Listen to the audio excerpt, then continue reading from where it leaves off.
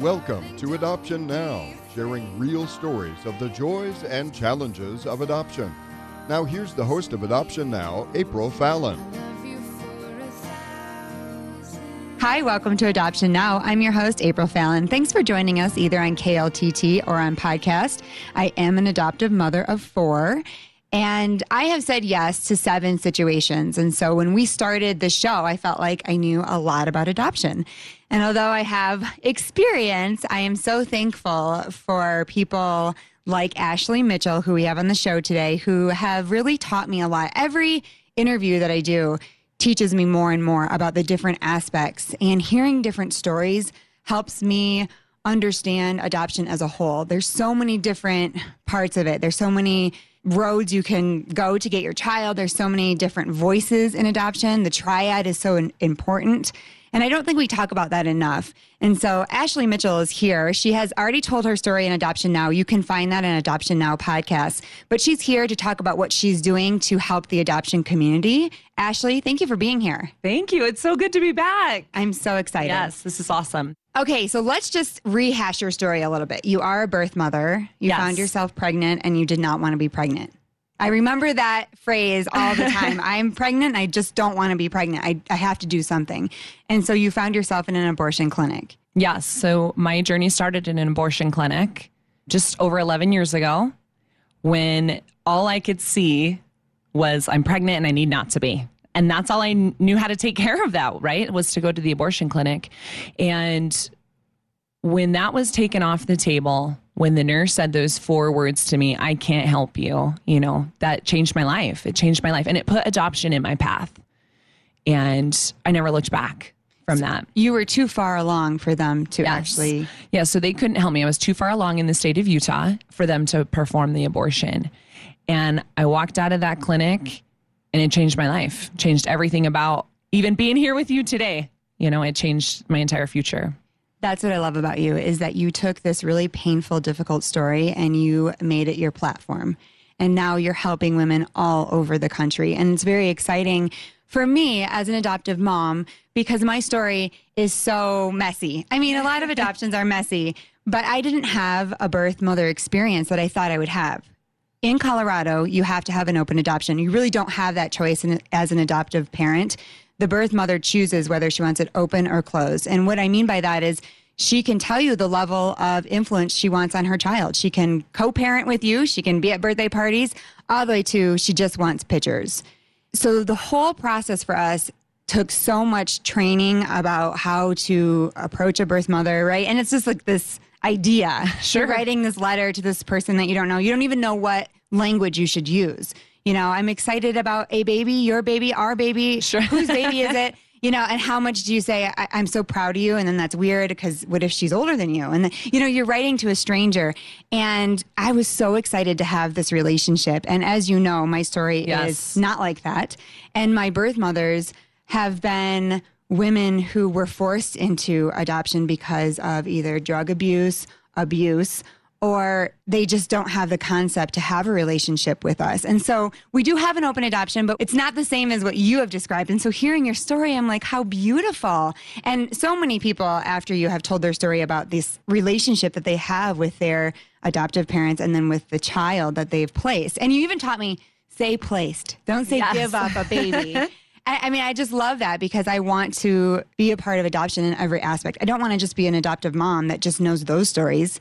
I want to hear the whole story. Yeah. And we know, we talked about the last time we were here together, we talked about the difference between birth mothers who are forced to relinquish through state and foster care versus women like myself who made an adoption plan and was empowered to make a decision, and they're different. They have different needs and they have different levels of openness and understanding. Mm-hmm. And, we've come so far in the birth mother transition from back in the 60s, through the baby scoop era to now, where we're empowered to place our children for adoption and make those decisions. And so if we're going to be here and we're going to be involved, we need to be educated. We need to see where we've come from and where we are now and where we want it to go. I'm so excited to be a part of all of these pieces, but I'm so glad that anything that I'm sharing is helping, that you're being inspired by that story. Well, I'm being inspired.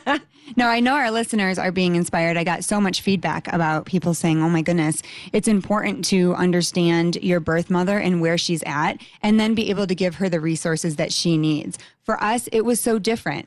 But for another family, having the birth mother over into your home, it's okay. You've built a relationship. They are wonderful people that want to be a part of their child's life. For some people that are listening, they're like, that's too scary. I can't handle that. And how do you address people who are like, no, I can't. I just want closed? Well, it is scary. It's unknown. And we're on the adoptive parent side, they're dealing with their own insecurities and jealousies and bitterness and frustration, just like the other side, you know? So if we can come to the table and have really awkward, messy conversations, and we can break down some of those walls. It's all about defining the roles, rights, and responsibilities. And we can coexist in this relationship, and we can coexist as mothers and share that title in a way that doesn't have to be scary if we will have open conversation. I think that is what open adoption is really about. Yes. People want to say open adoption is this thing. No, it's a thing between you and the parents. You are all talking openly about what's best for the child and what works for you. And so you even said it. If you are insecure, you're feeling like, I don't want my child to call you mom. Yeah. You can talk about that. Yes. Yeah.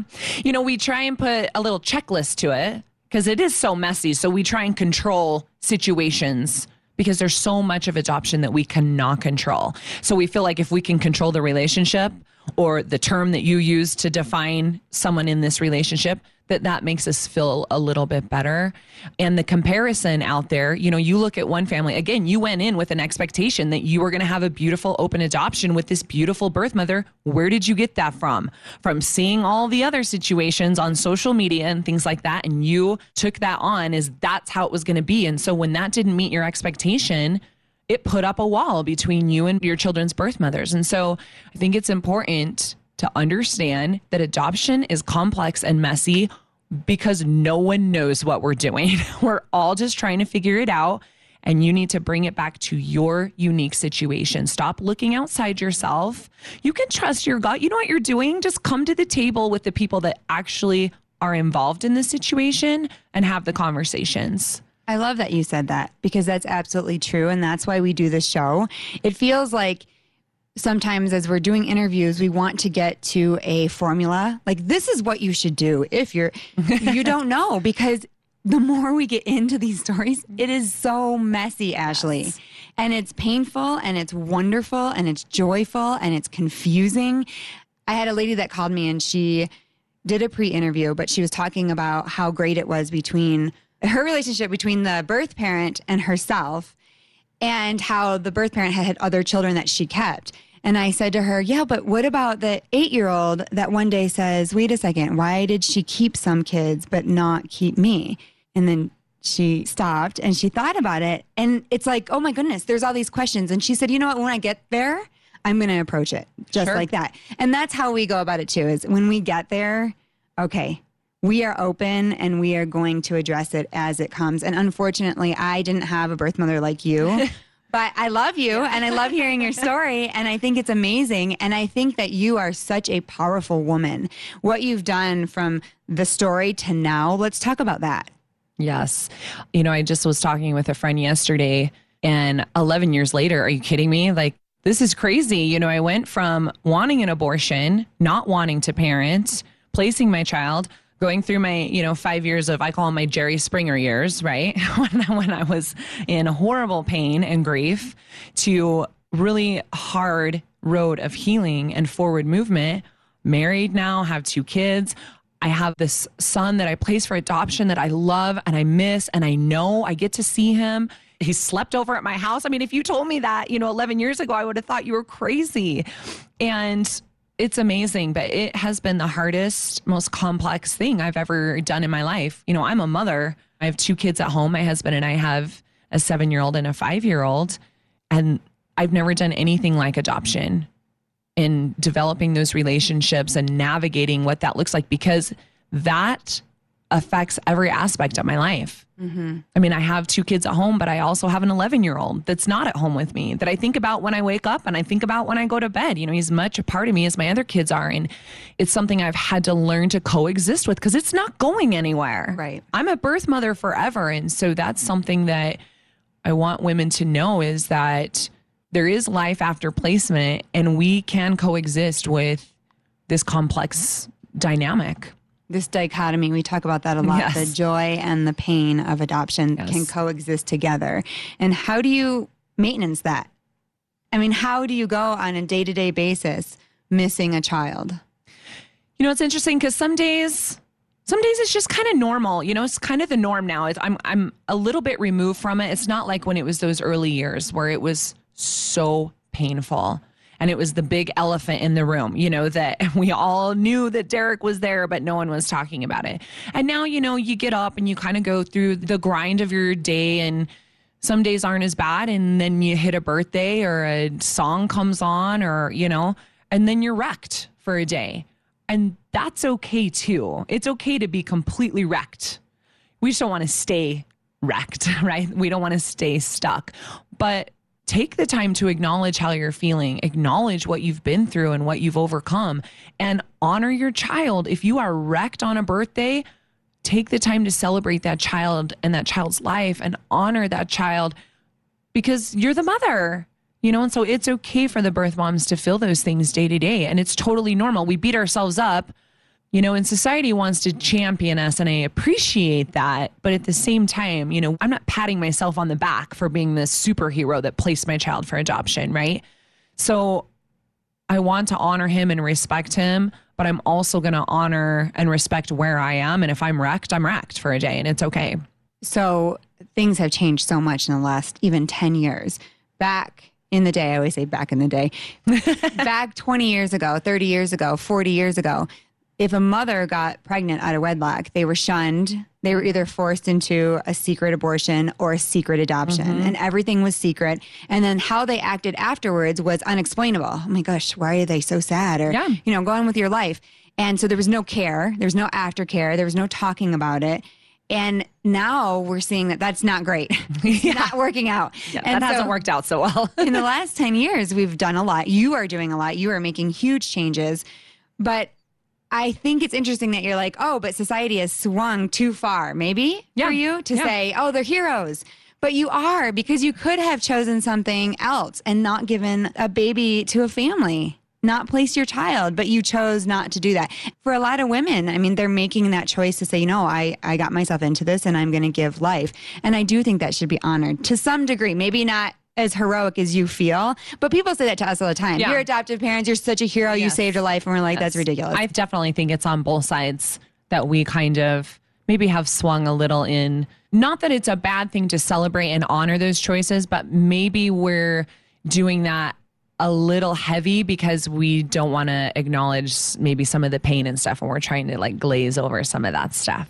So we want to make it seem really amazing instead of dealing with maybe some of the realities. And it is amazing, but you have to acknowledge that it was built in brokenness. And it can be amazing and still have brokenness in it. Talk to me about Big Tough Girl. So after my Jerry Springer years, when I started to come out and do my healing and started to do the work, I had to get my story out of me. Like things, as I was starting to be more aware of what had happened to me, and when we were finally putting a name to it, and I was acknowledging the grief and the trauma of losing my child and those kinds of things, I just had to write. So I just started a very, very simple blog, just thinking, this is for me. It was very healing for me to just write things as they came to my head. And that's actually how all of my family found out that I placed a child for adoption, is when I launched a national blog. Wow. So I was bombarded for months from family. And it was kind of one of those like, oh, that explains like so much of why you were so crazy for so long. Right. Because it was one of those things that, 11 years ago, I placed my son, and then we just went about our business and didn't talk about it again. And so it connected the dots, I think, for a lot of people, which allowed people to show some compassion and support to me, which I appreciated. But was interesting to watch people like the light go on in their head and be like, oh, that makes so much sense. So I started writing just for myself, and people started to read it and started to comment. And so it's grown now into this national community of women. And it was interesting because it was specific to my adoption journey. But then we started getting emails from women that are like, hey, I have no tie to adoption, but I think I'm a big tough girl because I've survived cancer, or I am struggling through a divorce, or, we buried our son last year, and so women were just adopting the title of big tough girl just to help them get through their daily life. And so it's just organically grown into this really awesome thing that women have just felt empowered to just get out of bed every day. It's not anything special. It's not anything, it's just, I'm a big tough girl and I got this today and it's okay. It's interesting that you say that so many women reached out to you, because I think about that with adoption a lot. A lot of the conversations that I have, even though it's pertaining to adoption, it can be taken anywhere. And what you're saying about the joy and the loss surviving together, I can think of several situations in my life that have been kind of messy, although there were great times in there. And I tend to shut that down and say, no, it was just all bad. And so we're going to throw it away. And then I throw away all these beautiful other memories, because it's painful to keep two things at once going. But I think once I gave into the piece of that, then I was able to embrace the real story. And then I got so much freedom. Then you start to tell your story, and then the shame kind of breaks off of whatever had happened to you or whatever you don't like. And that applies to almost everybody's probably had a story in their life that has been some failure, some deep, painful loss. I mean, by the time you're almost 40, you've probably gone through it at least one time. So that concept and openness, we talk about openness all the time. Well, I've had parents reach out to me and say, my kids aren't adopted, but because I'm listening to this podcast, I need to be open with the things they're going through too. It might not be adoption issues, but other issues, maybe bullying, or maybe things that are happening in our family. We are coming into a culture where we're finding that openness is the healthy way to be. Yeah, it's one of those, we know community heals. It's that me too moment, right? We're all looking for the me too moment where we can connect emotionally with somebody and break down the walls of isolation, because when you're going through someone, you're the only one in the world going through it, right? And so when we're breaking down those walls, when we're being open and stepping into that true, authentic self, is owning good, bad, and ugly in your journey, and accepting that and having peace with that and sharing that vulnerably, I think is very powerful. And I really pride myself on that part of sharing my stories, that I am very vulnerable and raw. And if I can be a voice for people that can't, then I'm okay to take the hits with that too. Mm-hmm. It's because you're a strong person. I mean, really a strong I've worked person. really hard at it. It doesn't come naturally to me, for sure. It is scary when you release that first blog. Were you like terrified? Oh, yeah. Yeah. I maybe tried to delete it like 10 times. And my husband was like, no, it's out there. You're done. You can't put the toothpaste back into the tube now. So. Right. You just have to own it. And I think that that's what's really important, is owning your story and owning the truth of your story. And adoption is messy. Unfortunately, the more I do this show, I'm like, wow, okay. And everyone's like, I want to hear a happy story. And even in the super happy stories, there's still pain. Yeah, I have a great story. I have a very happy ending to my story. But it started really ugly, And so I can share all the happiness you want, but we're not being honest in the conversation if we're not sharing both sides. I think what's really scary is that when things change for you in your life, it means that your group changes. So even you, when you went through what you went through, right, you had this group of friends and you were all the same and you all did these things. And then all of a sudden, when something changes, like you get pregnant and have to give a child up, that changes your whole dynamic of your relationships. And all of a sudden, that's where people back up and get isolated, because they don't relate anymore to their friend group or to their family group, and they struggle, so they get quiet. And today, you don't have to do that, because we have this amazing place called the internet. And you can find now a new group of people that will understand what you've been through, whether it's a group of birth mothers. I mean, you've been so empowered by meeting these other women with similar stories that you can now grow a completely new community. It's really interesting that you say that, because it was, during that time, after I left the hospital, I became a mother for the first time. So I don't fit in my old life. So I'm a mother, but I don't have a kid. So I was in this weird limbo, like, where do I fit now? I can't go back, but I can't really move forward. And not wanting to change who I was, it was really about finding community that will meet you where you are. And it's everywhere. You can find it anywhere if you're willing to look. Absolutely. We have to take a break. We're so honored today to have Ashley Mitchell joining us. It's just been so enlightening meeting her. She is an author. She's a speaker. She's here in Denver to speak at the National Council for Adoption. She's very inspiring. It's amazing that you have taken that story and just changed it completely around. And now you're helping millions. I'm going to say millions of women. Tag it, millions. You're listening to Adoption Now. We'll be right back.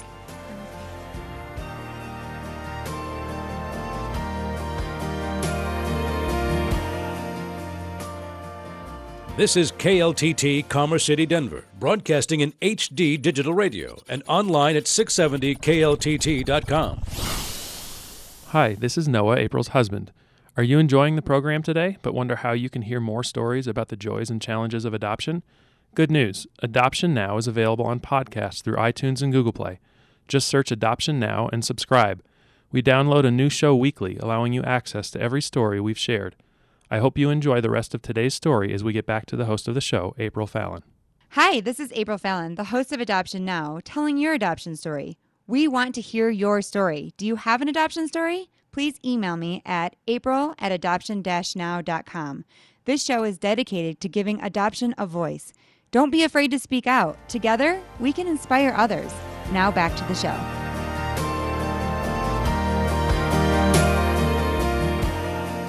Welcome back to Adoption Now. I'm your host, April Fallon. Today we're talking to Ashley Mitchell, who is a birth mother that placed her child 11 years ago up for adoption, and she has an open adoption with the family. You said that your child even came and spent the night with you. Yes, that was a totally weird situation. It was awesome, but it was so weird. But yes, we have come from a few years of closed adoption with no contact to now this amazing open adoption. My kids know him and love him, and we all hang out, and we're really a family. What does he call you? Ashley.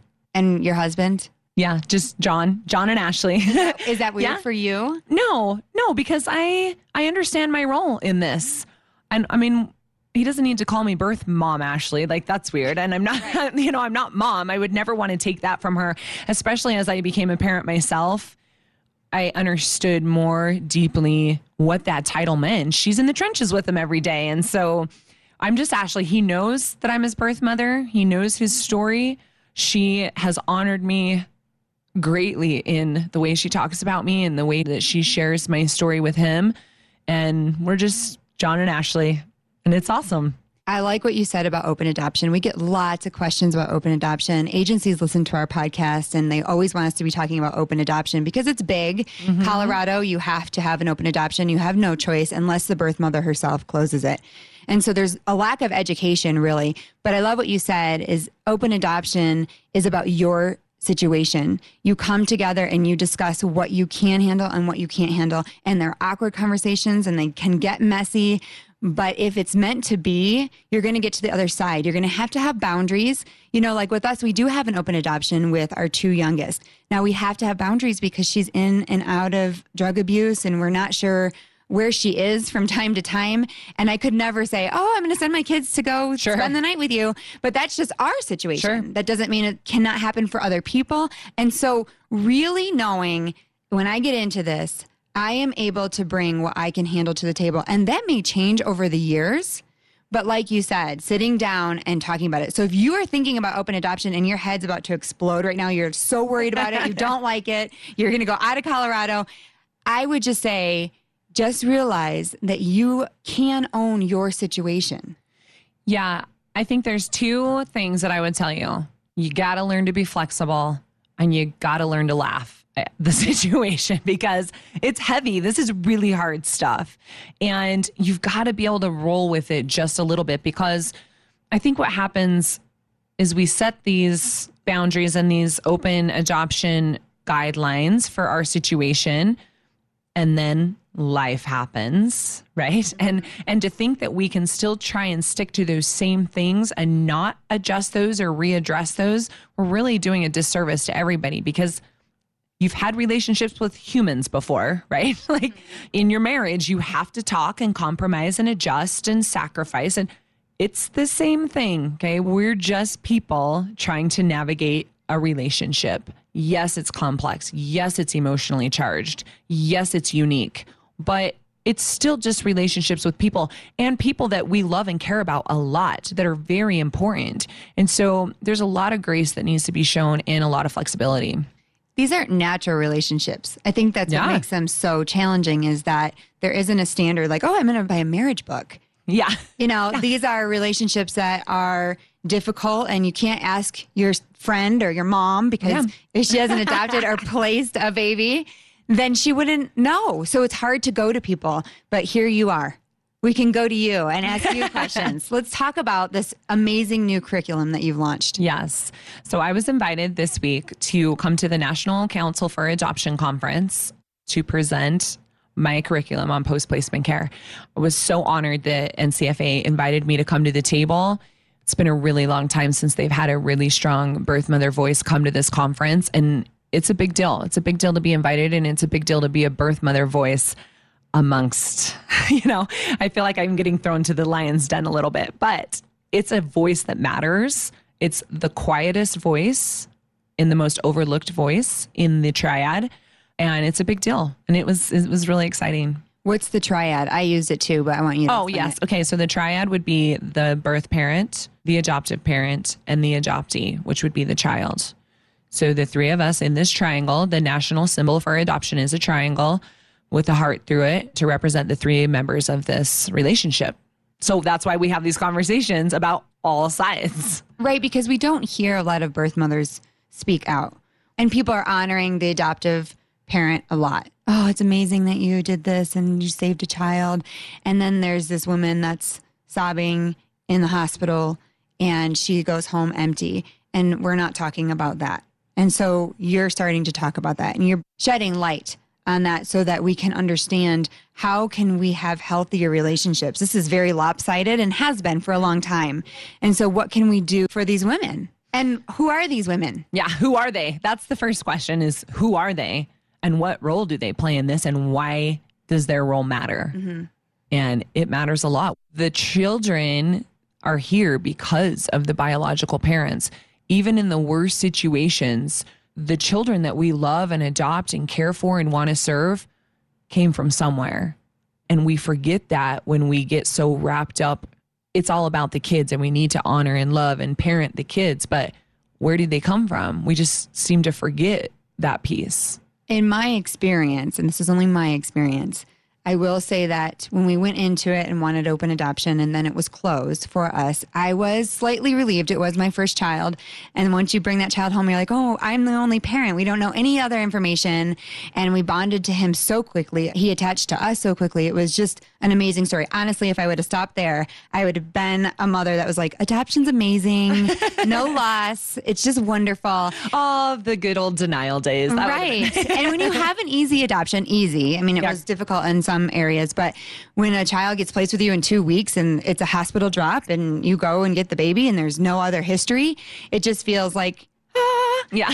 And then we kept saying yes. And so we've been through the trenches. But when I met my daughter's parents and we became friends with them and in a relationship with them is when I really understood this relationship was really special. And I learned so much about them. Okay, fast forward 6 years. My son is now asking me questions about his family and I have nothing. And then my daughter asks and I have a book.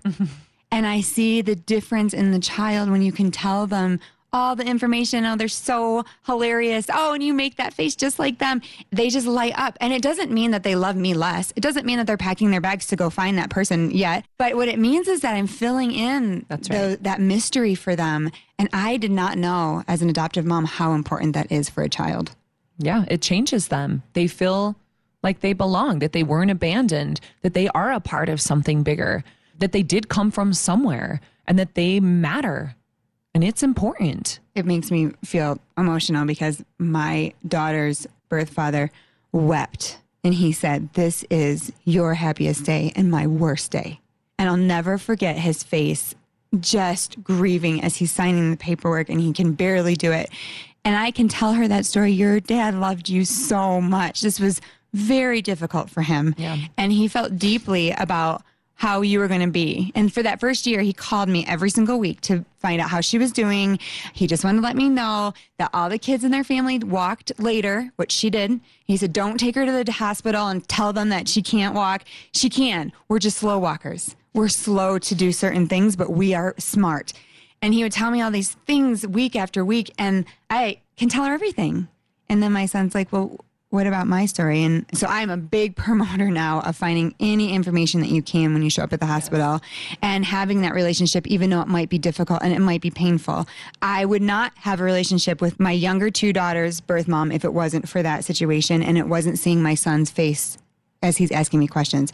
That part of his story made me go through what I did with the other two, because even though it's a difficult relationship, we are working it out. Yes. And I don't want to lose connection with her because I need to know her story. I need to know about the children that she has home. I want to be able to tell them something. So you're doing this for a lot of adoptive parents. You're teaching us. And you're also, this curriculum is really for a birth parent, right? Yeah, so this curriculum is for the agencies to serve the birth mothers. So it was created to go into the agencies. You know, we talked about this last time I was on the show, that it was like the more we know, the less we wish we knew in the industry, right? Right. And so this is one of those things that I just see we're have an opportunity to fill the gap.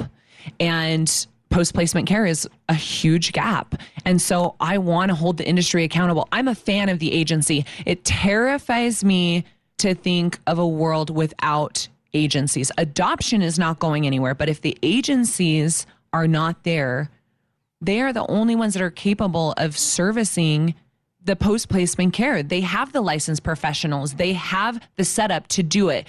They just need to know how to do it well. And I believe that there are agencies out there that are birth mother minded that want to do it well. So this curriculum was designed for them to implement so that they can run free lifetime post-placement care, because I do not believe that post-placement care should be a luxury for women. You should not be out counseling because you don't have $80 an hour. It's not right. And if the agencies and the industry are going to be there in the brokenness, they should hold their hand in the rebuild.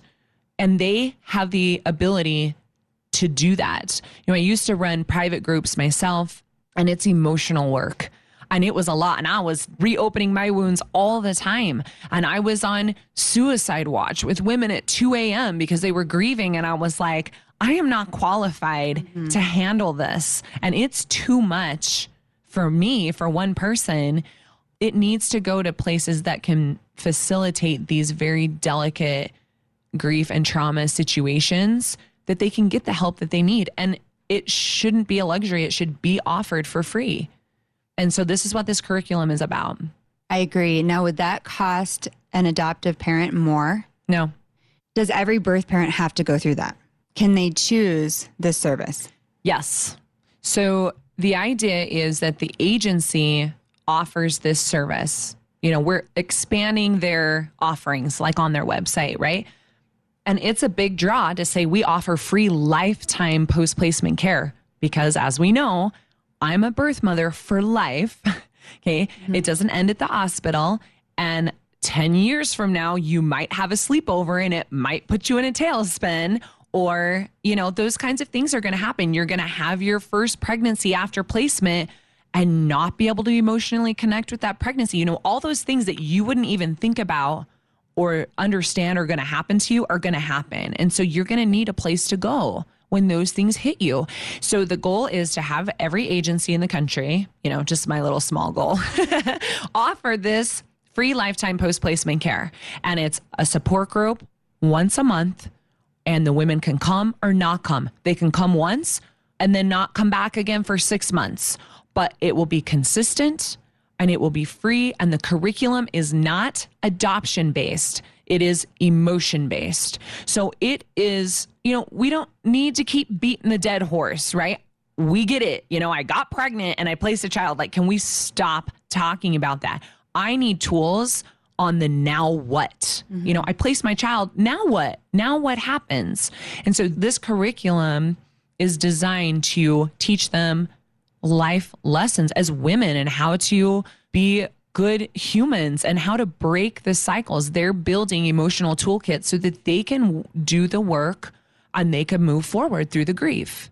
So all the agencies that I have been in contact with are very pro birth mother, right? Where they almost take the adoptive parent to the side, like, you should get over your emotional, you know, if she changes her mind, it's her baby. Yeah. Where, you know, then on the other side as an adoptive parent, I'm like, oh my gosh, wait a second. If the birth mother changes her mind and they are emotionally devastated, but also financially devastated, who's speaking for them? I wish that agencies would hire people. One person is for the birth parent. One person is for the adoptive parent. So that like, let's say I work at an agency, I'm not trying to take care of both of their needs, because all of a sudden I'm going to choose one to side over because it's emotional. You need people to speak for you on both sides because both are going through trauma. One has gone through loss of probably IVF, infertility, never being able to carry a baby, and trying to scrape the money to now adopt. And the other one is deciding, am I going to be able to live with this decision of placing my child with this family? And so it is a crazy mess of emotions. Yes. And the agencies that are more birth mother minded, we are finding, I had the opportunity to go to Florida to work with a pilot agency for this curriculum, Destiny Adoption. They're amazing. And they have that set up. They have a woman that strictly deals with the adoptive parents. And then they have a woman that deals just with the expectant parents and the birth parents, because they're completely different conversations, right? And we don't need too many cooks in the kitchen telling everybody what they need to do and how they need to handle it. And so because they're structured that way, it's easier to implement these kinds of curriculums and this model, because they've already kind of made the division that they need their own care over here and they need their own unique care over here. Oh, I love that. Yes. That is so awesome. And I would say if you are just starting the process, this is going to be a heavy show for you. Yeah. Listen to this show later.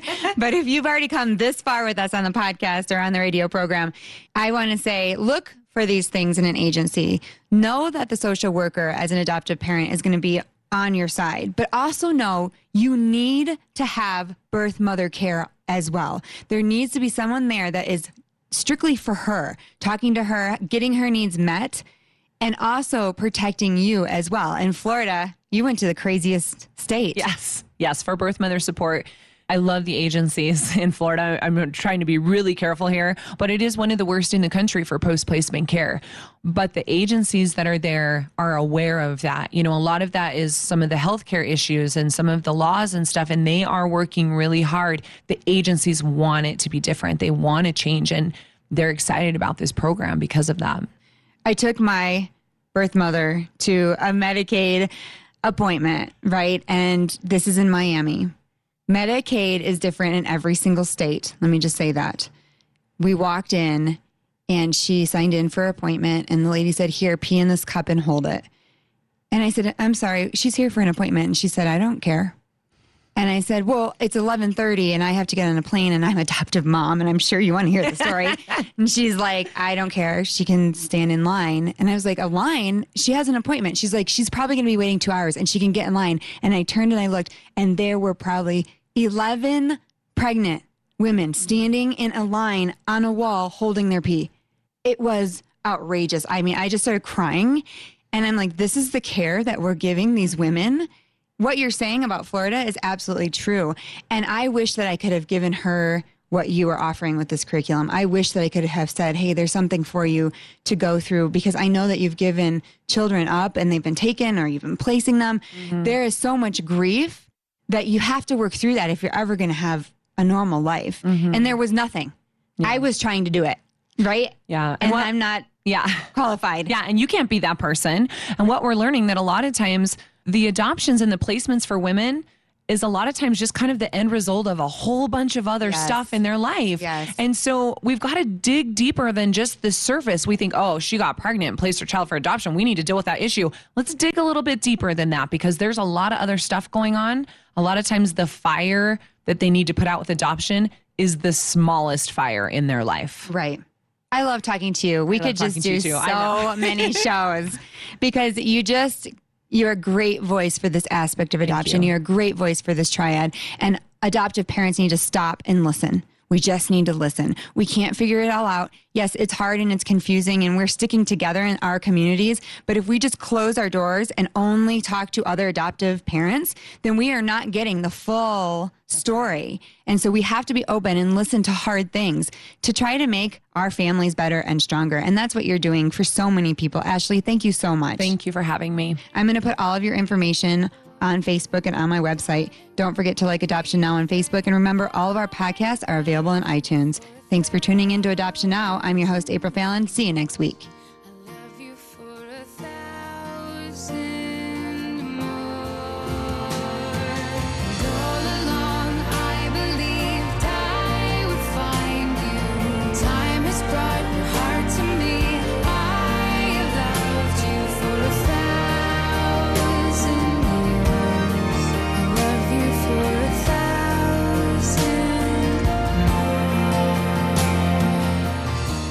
Thanks for joining us for today's Adoption Now. If you would like to tell your story or for more information about Adoption Now, visit the website at adoption-now.com or find it on Facebook.